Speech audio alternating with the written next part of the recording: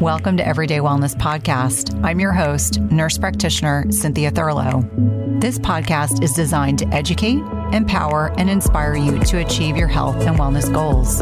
My goal and intent is to provide you with the best content and conversations from leaders in the health and wellness industry each week and impact over 1 million lives.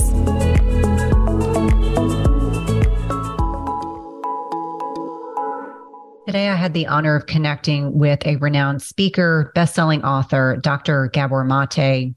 He's highly sought after for his expertise on a range of topics, including addiction, trauma, stress, and childhood development.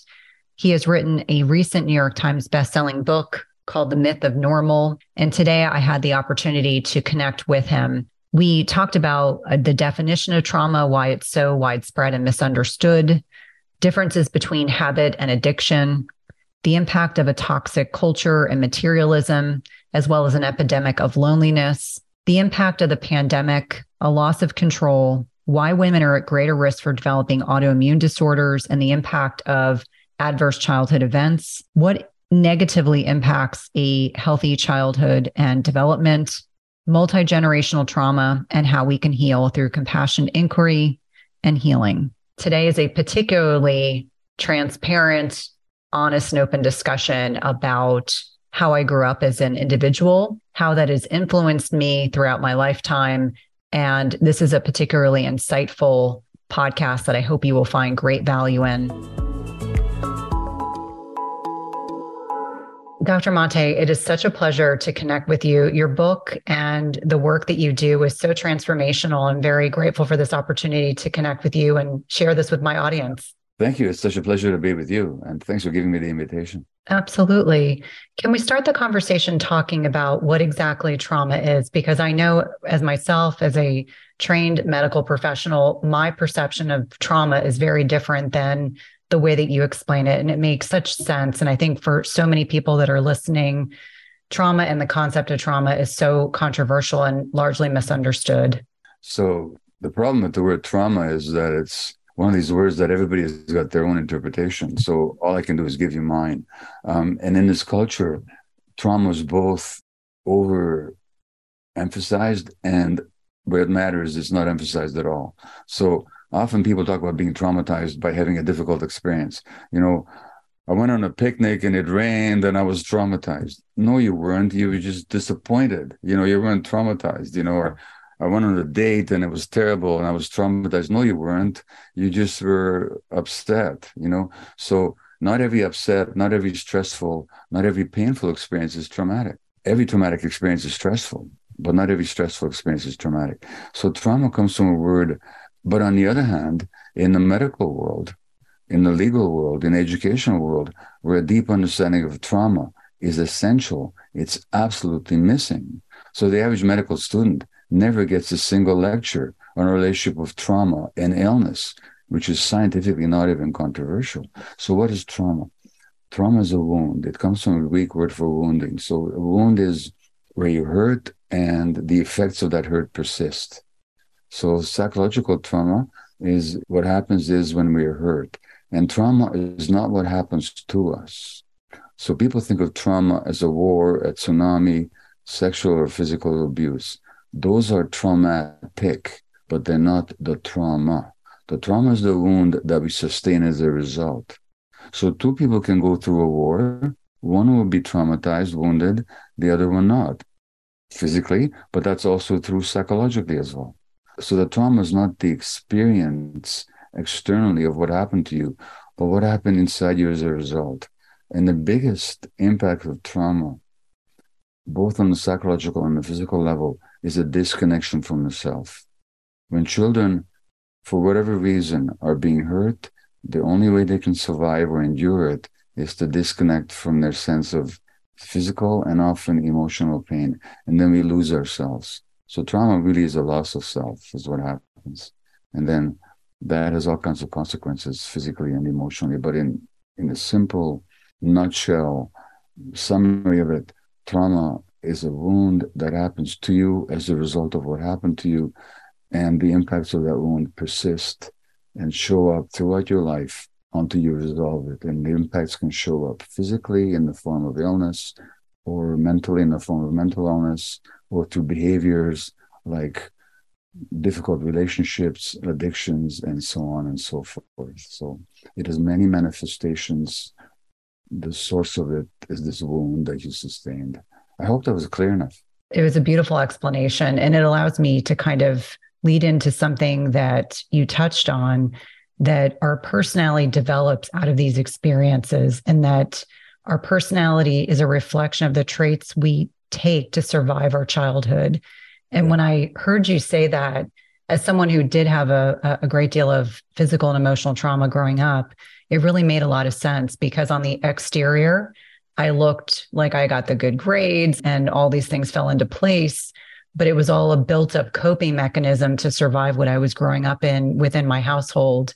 And, you know, when you describe personality in that manner, it's really a direct reflection of our experiences as our younger selves. Yeah. And so, you know, I could relate to that experience of yours because in my 40s, if you looked at me from the outside, I was a successful physician, quite respected in my community, occasional newspaper contributor, married with children, a success. And internally, I was depressed and alienated and workaholic and difficulties in my marriage and challenges in my parenting. And the traumas that I had experienced as an infant actually drove me into that successful path. So the world would say, this is a man who's functioning beautifully. That's not who I was at all. And having to explore that and then seeing the same patterns in my patients is what got me to start looking at health and illness in a completely different way. And so it's interesting when you touch on the fact that trauma can be at the root of a lot of our choices, our addictions, our habits. Where do we go from something being a habit to something being defined as an addiction? Because that distinction, I think, is really important for people to understand. Well, a habit is something that we do habitually. So, you know, I go swimming every day. When I can do that, that's a habit, you know.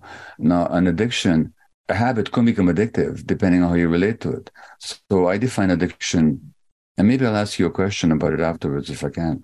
I'll define addiction, as I do in this book, The Myth of Normal, as manifested in any behavior in which a person finds temporary relief or pleasure and therefore craves, but then suffers negative consequences as a result of and cannot give up despite negative consequences. So pleasure, relief, craving in the short term, harm in the long term, inability to resist despite harm. Notice I didn't say anything about drugs. I said any behavior. Could be drugs, but of course could also be eating, shopping, gambling, smoking, of course, which is a drug, pornography, the internet, gaming, extreme sports, relationships, anything. If you're craving it, gives you temporary pleasure, causes you harm, not giving it up, you got an addiction. And just in order to throw light, Cynthia, on this question, can I ask you, according to that definition, and I'm not asking you for any specifics, but was there ever any addictive pattern in your life, ever? Oh, absolutely. I think that because of my relationship with my father, who was very disconnected, my parents were divorced at a young age, not very, very disconnected. He himself had trouble connecting and emotionally and otherwise. And he is an alcoholic and was emotionally and physically abusive. My relationship with my dad created the desire to have attention from men, as almost if I was trying to replace the attention I really wanted from my father. And that played itself out as a teen and an early adult until I started doing therapy. But for me, yes, I think that I got intoxicated with attention that I received from the validation. Right. So you've already answered the next question, which I was going to put is not what's wrong with the addiction, but what was right about it. What did it give you? And it gave you something we all need. As children, we all need attention. Now, we need attention not for what we do or how we look or what people can get from us, but just because we exist. That's an essential need of the child. But if we don't get it in an unconditional manner, then we'll seek it whatever we can get it. So that the addiction comes along not as a problem primarily, but as an attempt to solve the problem. And in this case, for you, it was the attempt to solve the problem of not feeling valid unless you had attention from others. In my case, my workaholism was an attempt to solve the problem of not believing fundamentally that I was important enough just for existing. Because the message I got as an infant through my particular history is whether I wasn't wanted. And if I'm not wanted, one way to deal with that is to become a doctor and meet other people's needs. Then they'll want me all the time. But it's very addictive because it doesn't matter how many men want give you attention or how many people want my help. Fundamentally, there's a emptiness inside us that says, what if I wasn't pretty? Or what if I wasn't attractive? Or what if I wasn't smart? What if I wasn't helpful? Would they still want me? Would they still give me attention? And so it's addictive. You keep having to give more and more to fill that emptiness. So addictions are not a choice. They're actually an attempt to solve the problem of emotional pain. And that emotional pain always originates in childhood.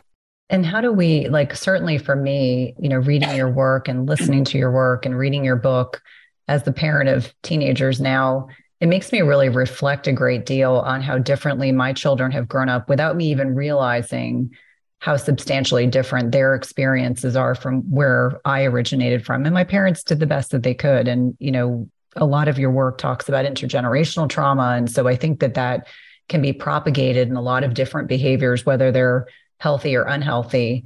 And in your work with patients over the course of the years, is there any differentiators between whether it's shopping addiction or drug addiction or sexual addiction? Is it all the same when we get down to it in terms of trying to heal this wound, trying to numb our feelings, trying to address uncomfortable feelings? Do you find that one addiction is better than another, meaning more curable? Is that even possible? Well, so for 12 years, I worked in what is North America's most concentrated area of drug use, which is the downtown east side of Vancouver. And if anybody ever visits here, they're shocked by what they see in the street here. People are living in tents, people injecting, inhaling, trading drugs, poverty, they're ill, they don't look well. Many of them have HIV, hepatitis C, and that's where I worked for 12 years. Now, you can't compare that. You can compare it, but you can't equate it to my shopping addiction or to my work addiction. I didn't have HIV. I didn't have hepatitis C. I had a well-paid profession, So in that sense, and their drug addiction, because of the nature of drugs and also because of the way society relates to them, is far more punishing for them. So in that sense, there's no fair comparison. So the differences are obvious. And also, it's physiologically difficult to get off drugs and opiates. You go through terrible withdrawal symptoms. That's true. But if I look at the similarities, that's what they're striking. I could recognize myself in every patient I had. Despite the obvious differences in our life conditions, they just suffered more than I had. They had suffered more deeper and more persistent trauma than I had. And so their physiology their brains were more prone to need drugs in order to temporarily feel better about themselves. But the emptiness that they had, I had it. The desperation to escape from my emotional distress, I had it. They had it. The behaviors that followed, which were compulsive and self-destructive, that was similar. The lying that I engaged in, the dishonesty in my marriage as a result of my addictive habits, that reflected the manipulations and dishonesties of my clients. So what I'm saying is that the differences are obvious, but it's the similarities that are interesting. And in that sense, most of us are very much like those very abject drug-addicted people that we like to admit. And because we don't like to admit it, we look down upon them, ostracize them, and punish them. But really, they're just more extreme versions of ourselves because their suffering had been more extreme.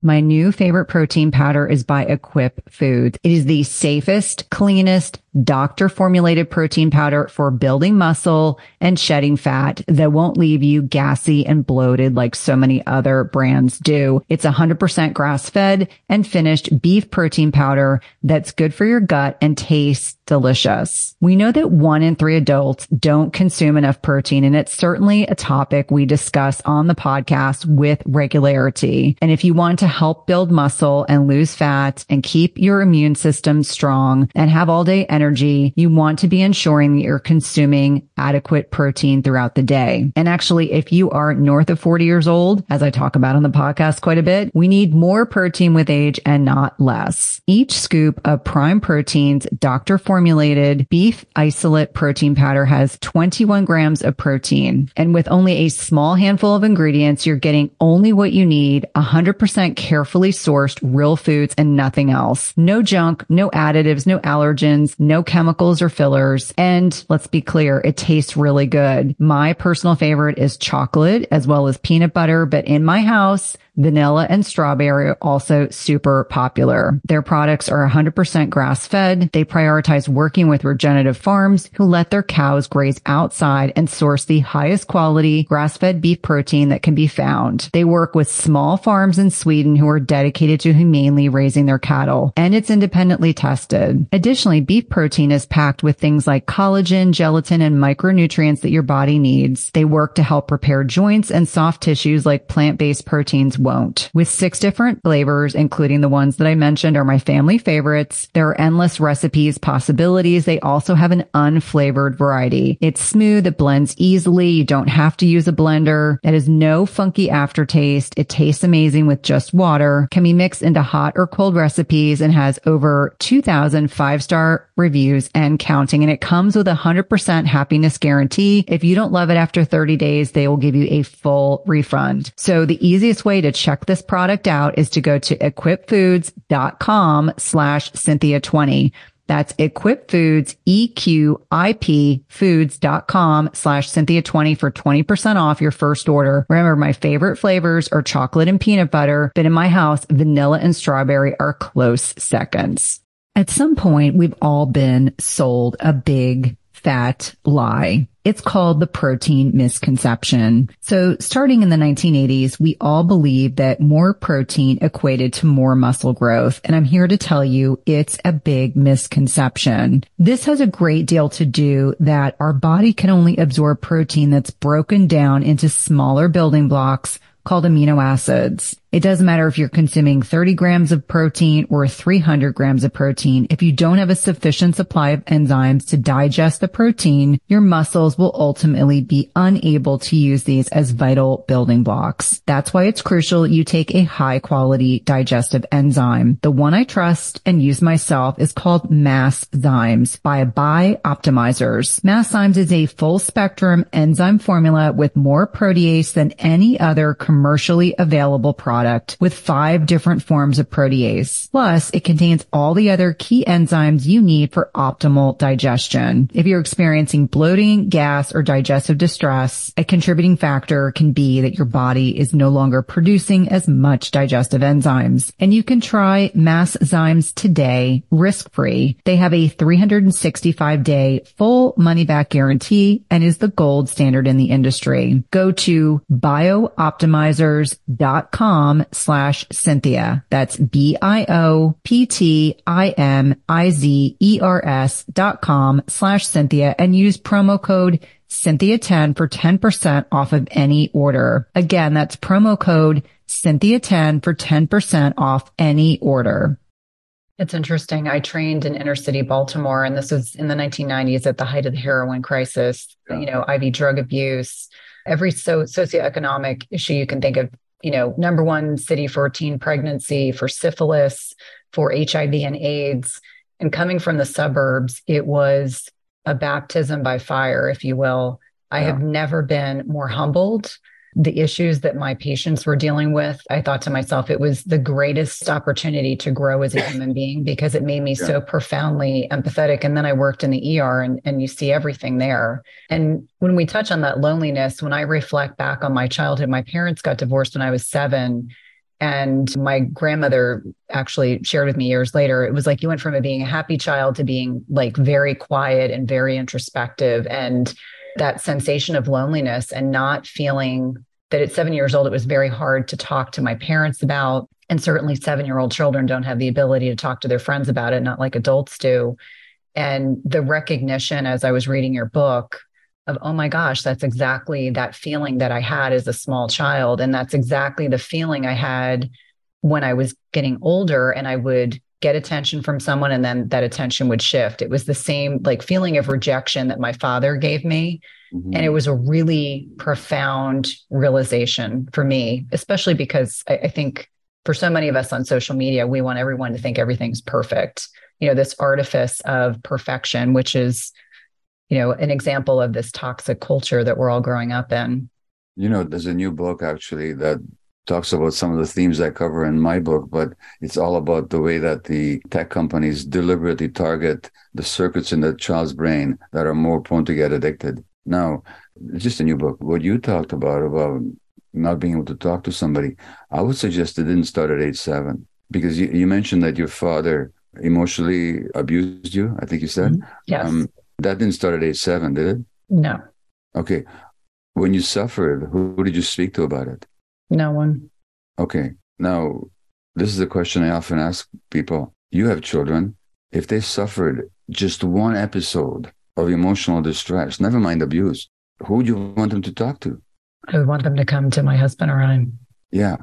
Now, if you found out that one of your children had such a negative experience, just even once, even a fleeting, such not an ongoing one, and they hadn't talked to you, how would you explain that?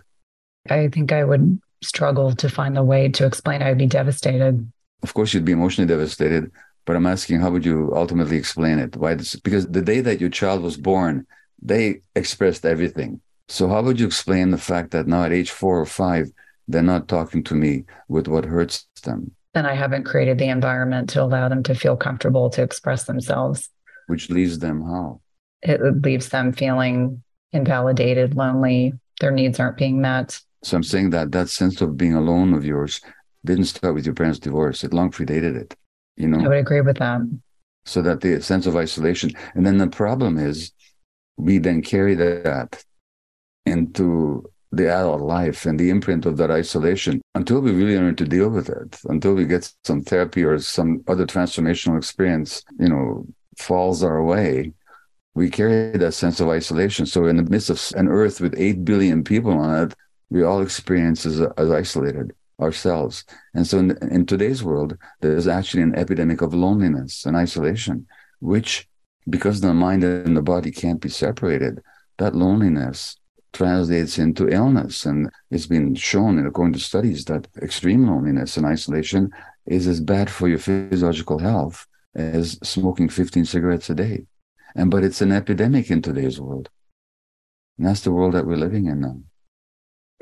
And I feel like with the pandemic, it has probably magnified that, with so many people that were separated from their loved ones, not able to connect physically in person.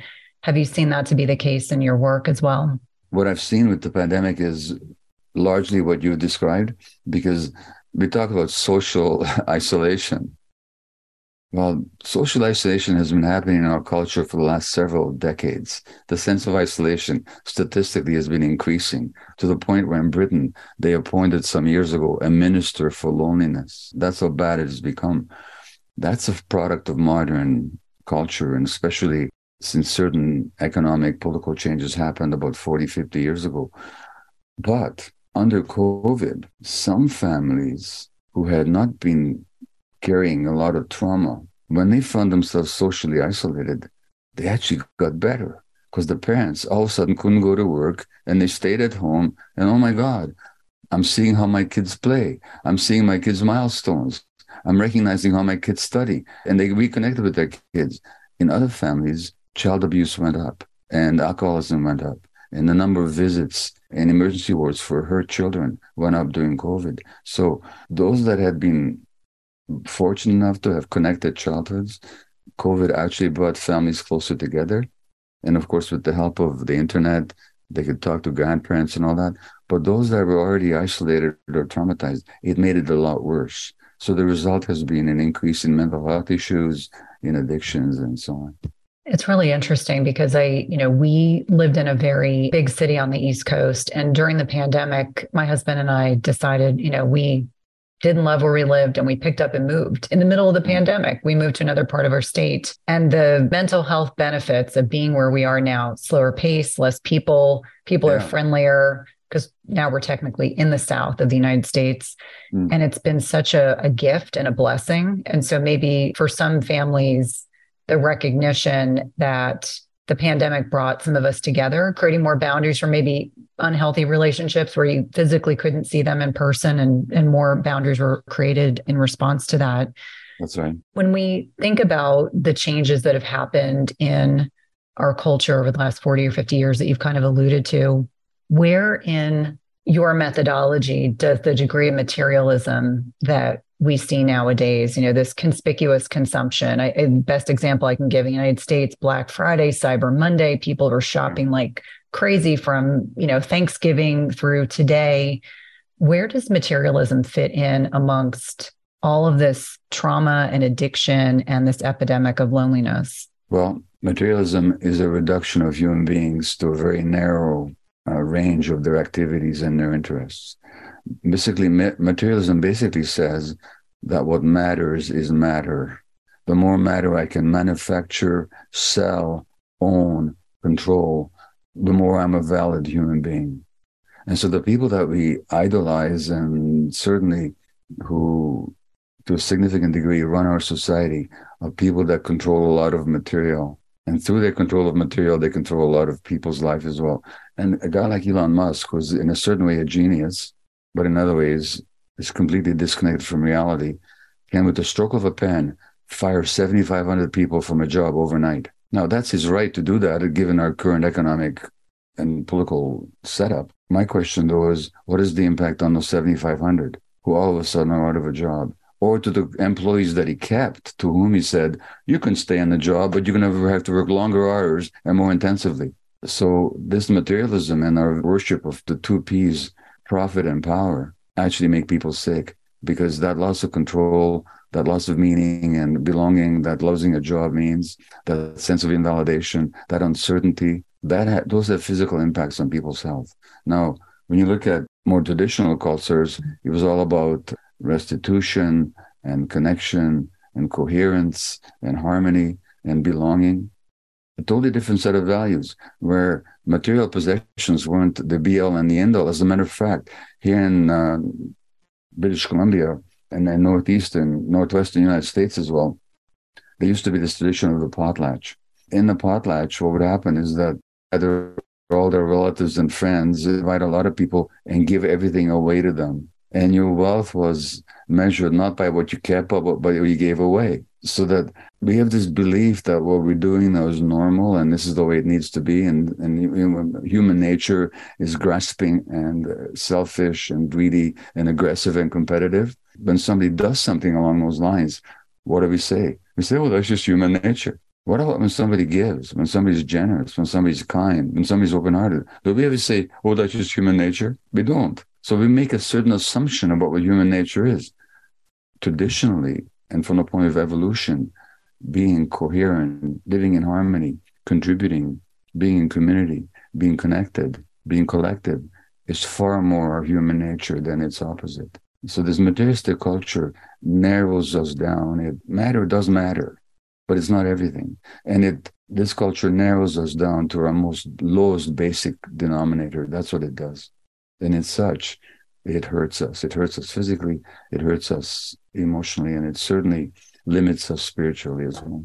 Well, and it's interesting that the area of the United States that we just moved from, it was very much, the concept of keeping up with the Joneses. That's how people felt. And, we made a conscientious decision to leave that environment, because I kept saying to my children, this isn't normal and this isn't healthy. Mm-hmm. And it's amazing to be in an environment where there's a lot more income disparity and people living in different. And I just kept saying to my children, when you go off to college, this is normal. It is not normal to be, very homogenous in terms of income and the way people live. And it also kind of distracts from what's most important. I think sometimes people get disconnected by the things, and it doesn't build or yield more connection. It just yields more time away from the people that they love and care about, whether it's a bigger house, a more expensive car, expensive vacations, et cetera. And it's something that I certainly have kind of watched from the inside out. Being an introvert, I'm a big observer of trends and things that I witness, and certainly being a clinician, seeing a lot of that as well, how that showed up for patients, especially in the 2008 timeframe when there was this stock market crash and resultant real estate crash. And a lot of my patients would tell me they would literally just leave the keys to their home and just leave. They would just stop paying. It was just such a burden to have so much financial responsibility that they didn't fully appreciate or understand. It was almost like a noose around their neck, if you will. And so this society creates a lot of uncertainty, loss of control, conflict, and those are documentably the biggest triggers for physiological stress.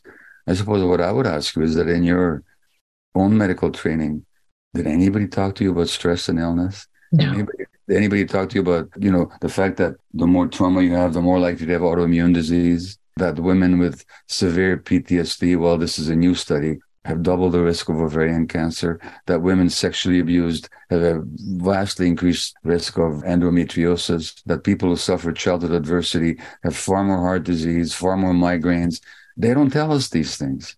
It's almost like when you first start seeing it, you think you're seeing things. Well, you are seeing things, but that's because nobody ever told you that a lot of other people have seen the same things, studied them, and researched them, documented them, but that somehow never enters into our education. So as medical people, we're left blind to what's in front of us, which is that most of the problems that we deal with of chronic illness, mental illness, addiction, are actually outcomes of trauma and disconnection and living in a culture where trauma, disconnection are considered to be so normal that we don't even see them.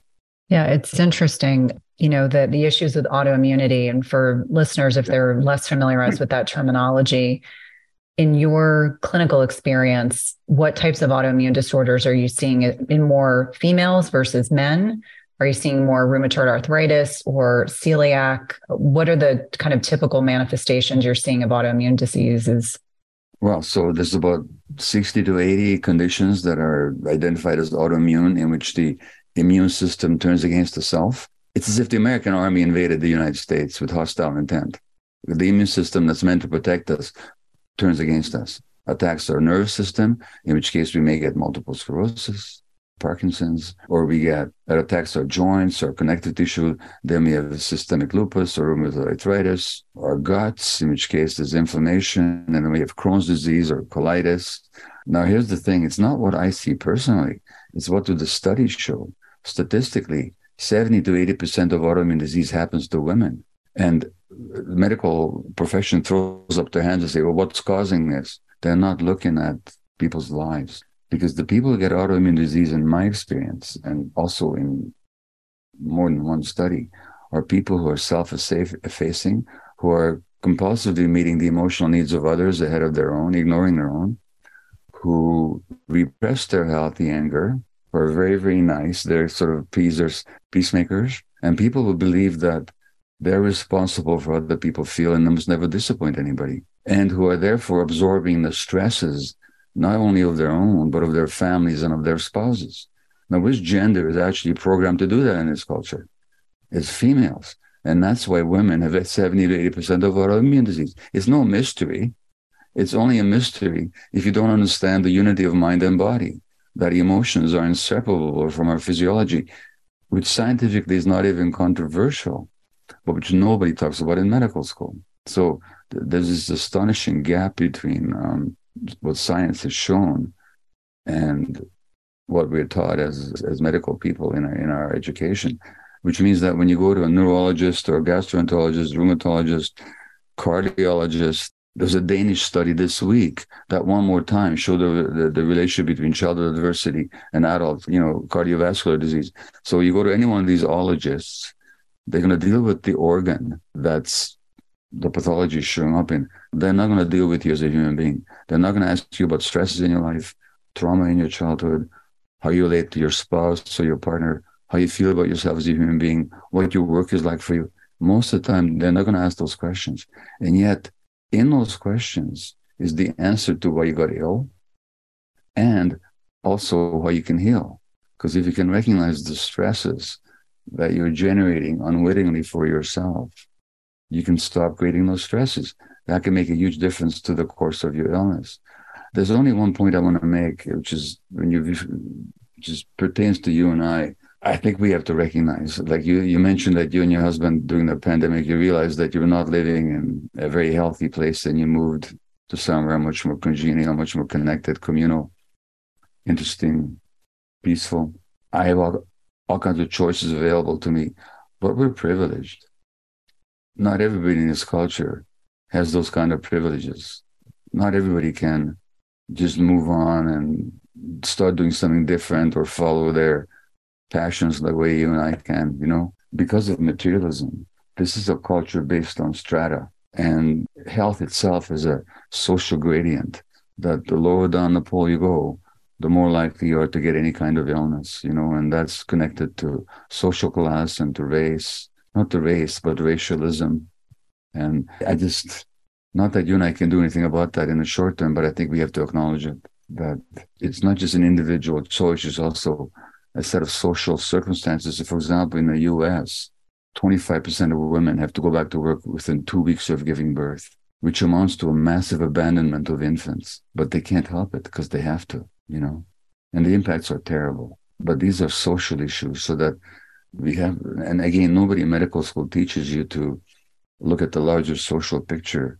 It's all about the individual organ, the biology of the individual organ. Everything is reduced to the material facts, but not to the context in which those material facts evolve and exist. And I think we have to keep that in mind. No, I totally agree with you. We are very fortunate, very privileged, and that kind of reductionistic methodology that is aligned with a traditional allopathic medicine where, you're reduced to, you're a kidney doctor, you're a cardiologist, you deal with, GYN, whatever it is that you deal with, and you don't think about other systems, and yet they're all so interrelated.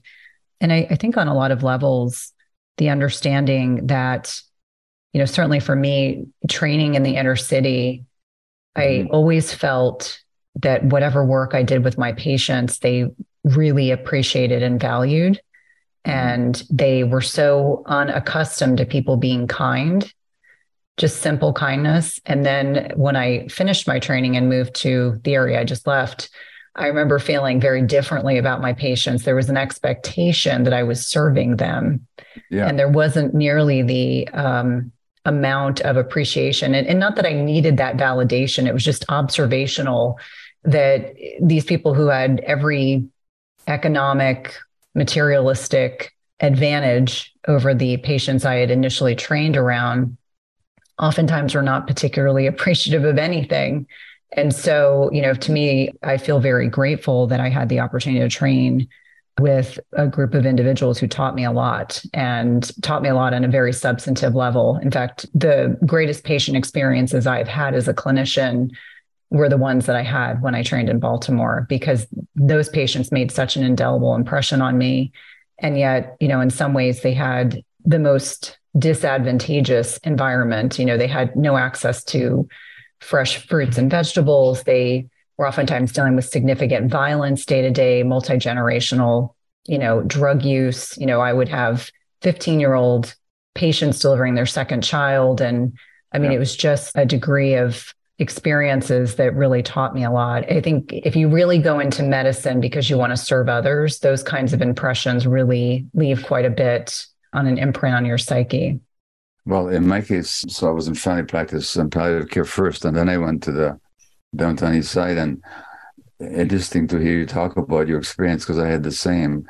In that downtown east side, I don't know if you agree with this, but it's hard to explain, to define, but I had a sense of greater authenticity. Now, my patients lied all the time, and they cheated and manipulated. They had to, because they were drug addicts, and that's in this days of the war on drugs and the illegality of what they were doing and the ostracization they suffered from society. Manipulation and lying becomes like ways of survival. So it's not that they're always truthful, but they're always authentic, much more authentic than people else. So like they weren't pretending to be anything other than who they were. And in much of the rest of society, we get away with, or we even encouraged to practice this pretense, whereas these people are beyond pretense, So when one of them stole my cell phone, and I went after him, I knew because it was gone as soon as he was, and I found him. By the time I found him, 20 minutes later in his hotel room, the cell phone was already in a pawn shop. So we went to the pawn shop and I got my cell phone back, and I says, and I know he liked me and he respected me.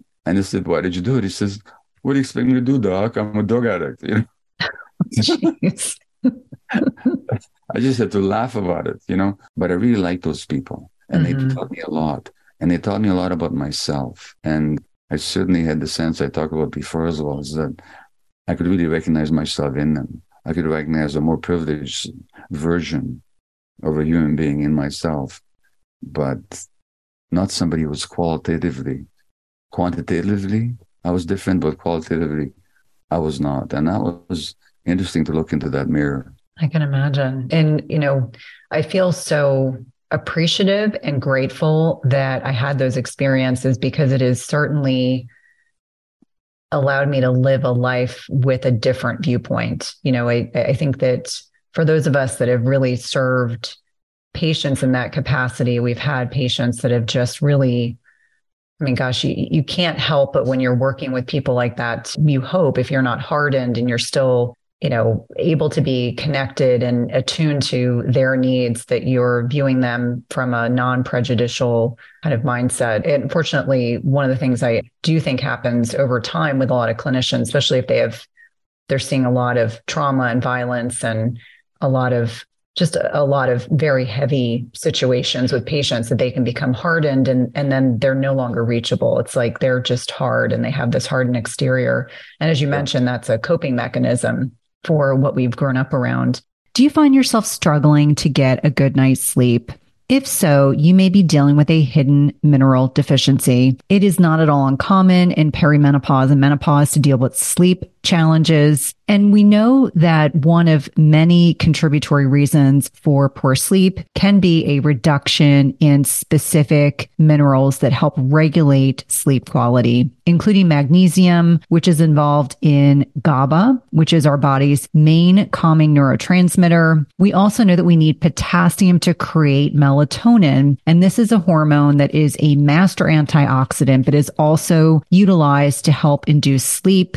We also think about things like zinc, which can balance excitatory neurotransmitters like glutamate. And if it's overactive, meaning if your glutamate levels are too high, it can prevent your brain from becoming more relaxed and inducing sleep.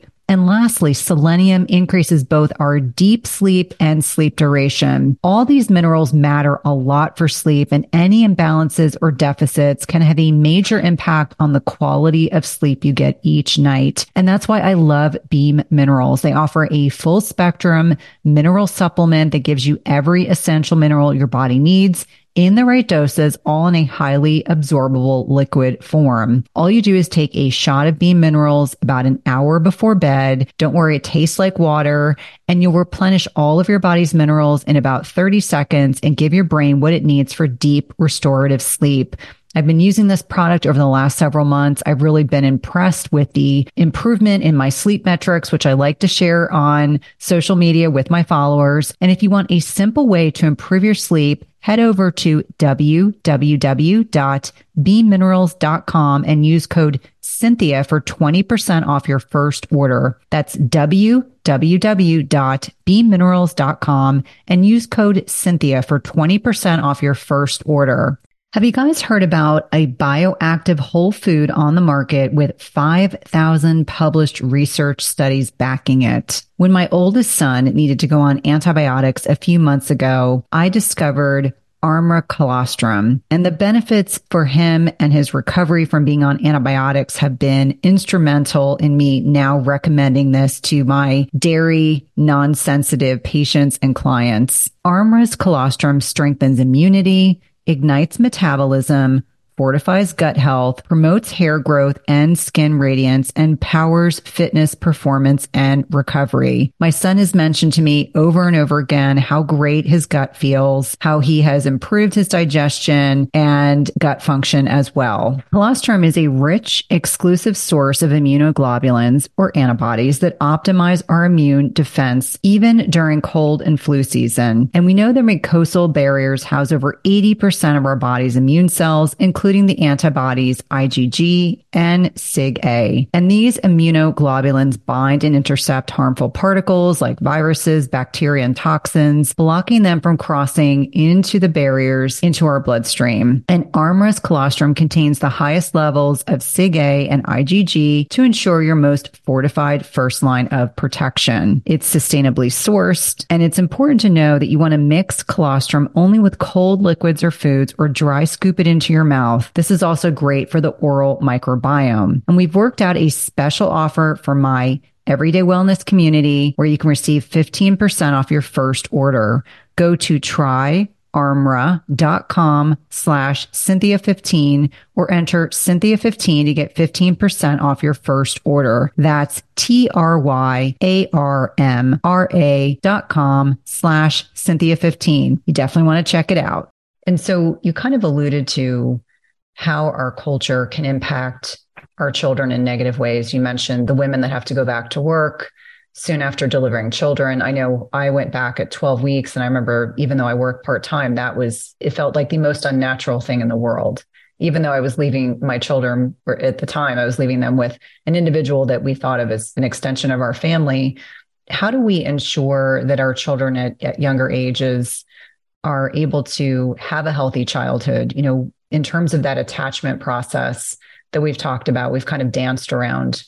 Yeah. First of all, we have to get the unnaturalness of our relationship to our children these days, not in a sense to be judgmental or critical of ourselves, but just to recognize it so we can cope with it. So human beings evolved in small band hunter-gatherer groups. And until even our own species, which has been on Earth for 200,000 years, until 15,000 years ago, we were all in small hunter-gatherer bands, all of us.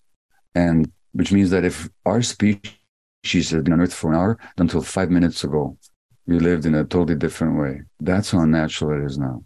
Now, that the separation of parents, and even until recently, on the farms and in the villages, kids grew up around their adults in their lives. They weren't separated the whole day. So this idea of separating kids from their natural caregivers for the whole day is very recent. Now, if that's the way it has to be, then let's not assume that it's healthy or natural. So that means let's put a lot more effort into restoring and maintaining that attachment relationship. So at the end of the day, if you haven't seen if your 2-year-old has been in daycare the whole day, don't assume that at the end of the day that he or she or they are still your child. You have to kind of my friend, the psychologist Gordon Neufeld, with whom I wrote a book called Hold On to Your Kids, he says, collect them before you direct them. So that at the end of the day, let's have some rituals where we rejoin, recollect them, bring them under our wing again, hang around with them, play with them. The family meal that is almost a endangered species.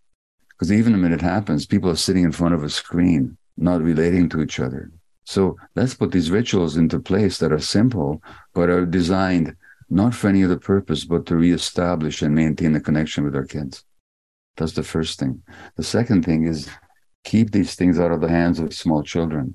If I was raising a child today, I wouldn't let them go near a screen for several years, at least, many years actually, except when in my company and very, very briefly. Because this is not only addictive, it's designed to be addictive. And as soon as somebody gets addicted, they don't want the attachment, they want their addictive behavior. So trying to peel an addicted kid off their cell phone is like trying to get a drug addict off their opiates. Any parent who's had that experience knows exactly what I'm talking about. Children, in order to develop in a healthy way, they have certain basic needs. One of them is a secure, unconditionally accepting attachment relationship. Number 2, rest. Rest means the child shouldn't have to work to make the relationship work. Child shouldn't have to be pretty, smart, compliant, anything. They should just be able to rest in the knowledge that relationship is absolutely secure. The third need that children have, which is often trampled on in our society, they have to be able to experience all their emotions. And our brain is wired for a whole plethora of emotions, including joy and playfulness and curiosity, but also rage and grief and fear. Now, in our society, we punish kids if they exhibit some of these traits. So we tell them, don't experience all your emotions. And some very famous psychologists even advise parents to punish kids if they have certain emotions, you know? And so that's the third need, is to experience all our emotions. And when a child is in grief, you don't say to them, get over it. You acknowledge it and you hold them, you know, and grief happens because pet dog may die, or you may lose a toy, or granddad may not feel like visiting you one day, you know, and the child is grieving. Get over it. No, feel it, you know. And the fourth essential need of children is free, spontaneous, creative play. And that's essential for healthy brain development. Creative play is much more important for healthy brain development than intellectual stimulation. That's a scientific fact. When we give, again, I'm riding this horse, when you give this to kids, you're destroying their capacity to play freely and spontaneously, because it's no longer coming from them. It's programmed by other people. So let's meet those four needs of children. Let's start even before then. The stresses on pregnant women already in a negative way affect the physiology and the brain development of the child in utero. Now, when I went to medical school, maybe we didn't know it then, we know it now. But even today, the average medical student, when they taught prenatal care, take the blood pressure, measure the weight, do ultrasounds perhaps, blood tests, physical examinations, blood pressure. We never ask women about, how are you feeling? What's your relationship like? What stresses are under? So let's start taking care of our pregnant women so that we can take care of the unborn child, because that child is being affected by the emotional states of their mother. And that could go on. In the book, I talk about this, the medicalization of childbirth, the horrible way in which we've mechanized childbirth. Now we have these great miracles of Western medicine. They can save the lives of children and mothers, and they do. That should be celebrated. But we've overdone it. We've mechanized birth. We've medicalized it, which interferes with the bonding between mother and infant. So there's so much basic stuff we could do that isn't cost intensive. It would cost less money in the long term, but we need to align with nature. And one of the toxicities of our culture is we've become so denatured. We've become so far away. So we have to recognize in all the ways that we've lost connection to our humanity. And we have to reconnect with that humanity. That's what I'm saying. I think it's so important, especially I reflect back, I now have teenagers, but when they were younger, there was this push to, get kids into baby sign language and start, second and third languages before they hit preschool. And we never did any of that. I have boys, so there was a lot of free play because they just had so much energy. And that was the way to channel it. Take them to the park, let them play outside, get them on a bike. Absolutely. Now, one thing that really left an indelible impression on me when I was reading the book was the discussions around multi-generational trauma. As you can imagine, this is an area of particular interest for me, but I think on so many levels, the understanding that these epigenetic changes can make on each subsequent generation. And let's unpack and discuss that a bit, because I know that for many people, they may not be aware this actually happens, but it helps explain behaviors. So trauma is passed on multigenerationally, and 95% of trauma is passed on multigenerationally, which means it didn't begin with anybody. So if you look at your situation, so much as you told me about it, your father was an alcoholic, you said. Now, alcoholism is about one thing and one thing only, to numb emotional pain. In fact, what you say about somebody's drunk too much, you say, oh, he's feeling no pain. So your father was in emotional pain. And hence my mantra on addiction is, don't ask why the addiction, ask why the pain. If your father was in pain, it's because he was traumatized in childhood, as probably were his parents. And so then it comes to you, and he, as a young person, relatively young person, as a child, he hasn't resolved his trauma. He's still engaged in his alcoholism. He's married another traumatized person, because only a traumatized woman would marry somebody who becomes an alcoholic. So now you have two traumatized parents who then bring forth a child. The father's an alcoholic who emotionally abuses his child and maybe physically abuses his child. And the mother is so traumatized, she doesn't intervene to protect the child. Not because she doesn't love her, but because she's prevented by her own trauma from even perhaps recognizing it. Or if she does recognize it, to have the inner resilience and strength to protect the child. So now you have two traumatized person passing on their trauma through their child, through their own particular behavior, which is trauma imprinted and trauma directed. In addition to that, there's what you call the epigenetic effect, which is that the very functioning of our genes is affected by our life experiences, and those genetic, not genetic in the sense that the genes don't change, our DNA doesn't change, but how that DNA is triggered, how those chromosomes are active, how those genes are activated, turned on or turned off, that can have a physiological side to it. And those physiological impacts, how genes are activated or turned off, is passed on from one generation to the next. So both epigenetically and simply through psychologically and emotionally and behaviorally, trauma is multi-generation. And so the healing of it in one generation is to prevent it from being passed on to the next. So you did something that your mother didn't do. You began at some point, as far as I understand your story, before you were children, you began to work on your trauma because you realized that your behaviors were destroying your life. And my guess is that your mother never did that. And that means, at least not before she had children. And that means by the time you had children, you were able to give a gift to your kids of somebody who may not have been perfect, but who had worked through their trauma. And to the extent that you'd worked it through, you weren't going to pass it on to them, which your parents passed on to you. So the trauma is multi-generational. The healing is also multi-generational in the sense that now when your kids have children, they're not going to pass on what you stopped. So both trauma and the healing of trauma are multi-generational, which is why we don't blame anybody, by the way. I mean, we can be angry and upset about your dad's behavior, but I would never blame him. It's a totally different thing. I'm not saying it's acceptable or to be condoned. I'm not saying you shouldn't have anger or pain around it, but to blame him, which is to say, you did this deliberately and to hurt me. No, he didn't. That's a fine distinction, but I think it's an important one, because in this society, we have a tendency to blame people. And I think our job, especially as clinicians, is not to blame people, but to understand them. I absolutely agree with you. And I think that, through many years of therapy and self-reflection and just being honest, I always say I'm the truth seeker in my family. Yeah. I view my parents very compassionately. There is no anger on my end. I mean, maybe when I was younger, I might have felt that way. But now I think my focus has really been on making sure I'm as healthy as possible for my children so that multi-generational trauma ends with me.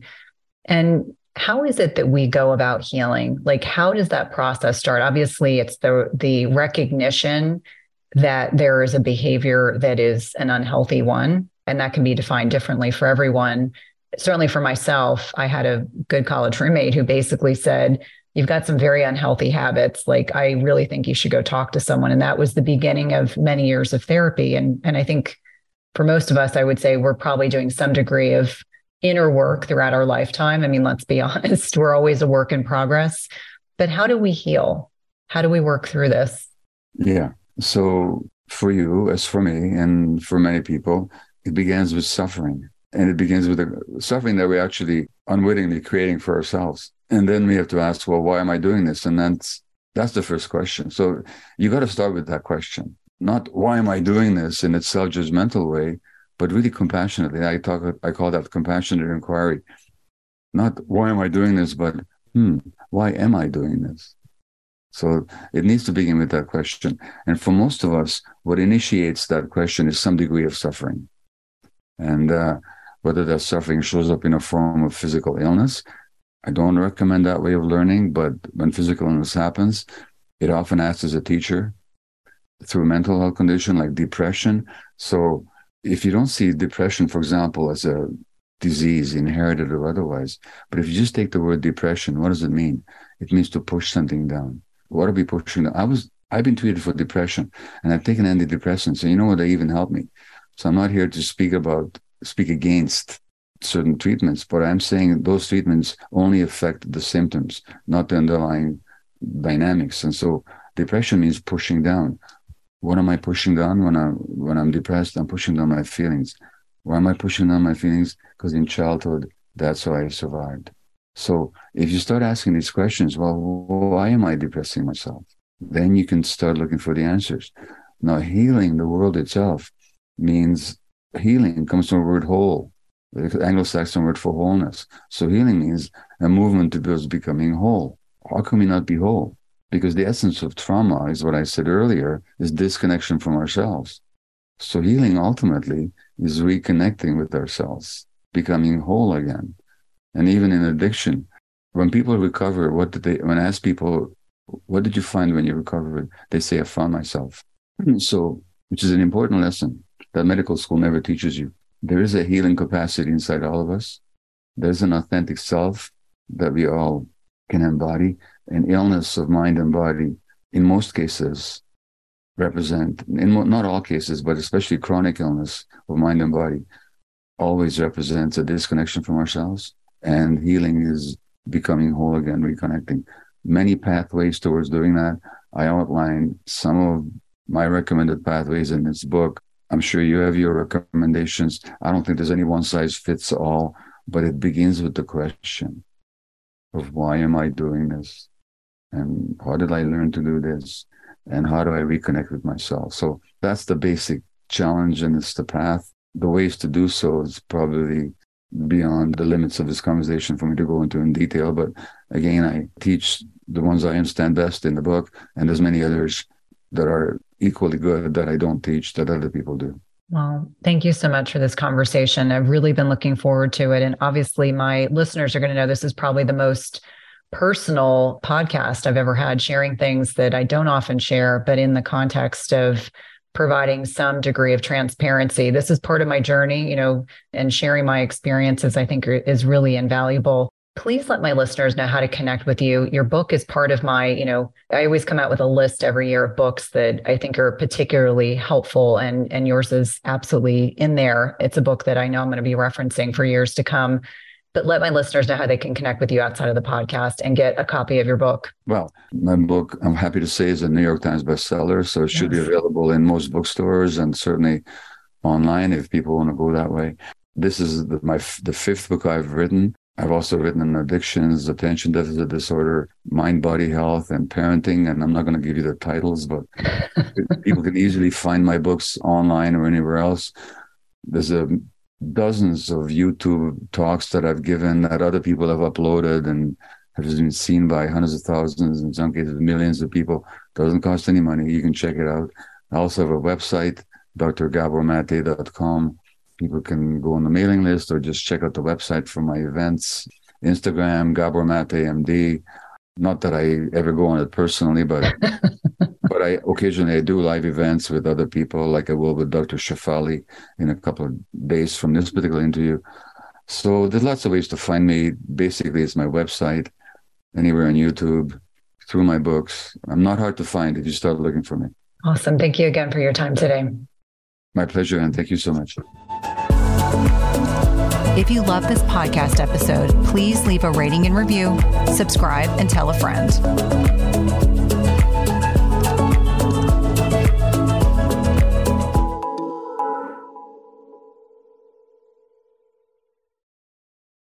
Just as you carefully choose the cut of meat or freshness of produce that you cook at home, you should carefully choose chemical-free cookware that provides a healthy and safe cooking experience.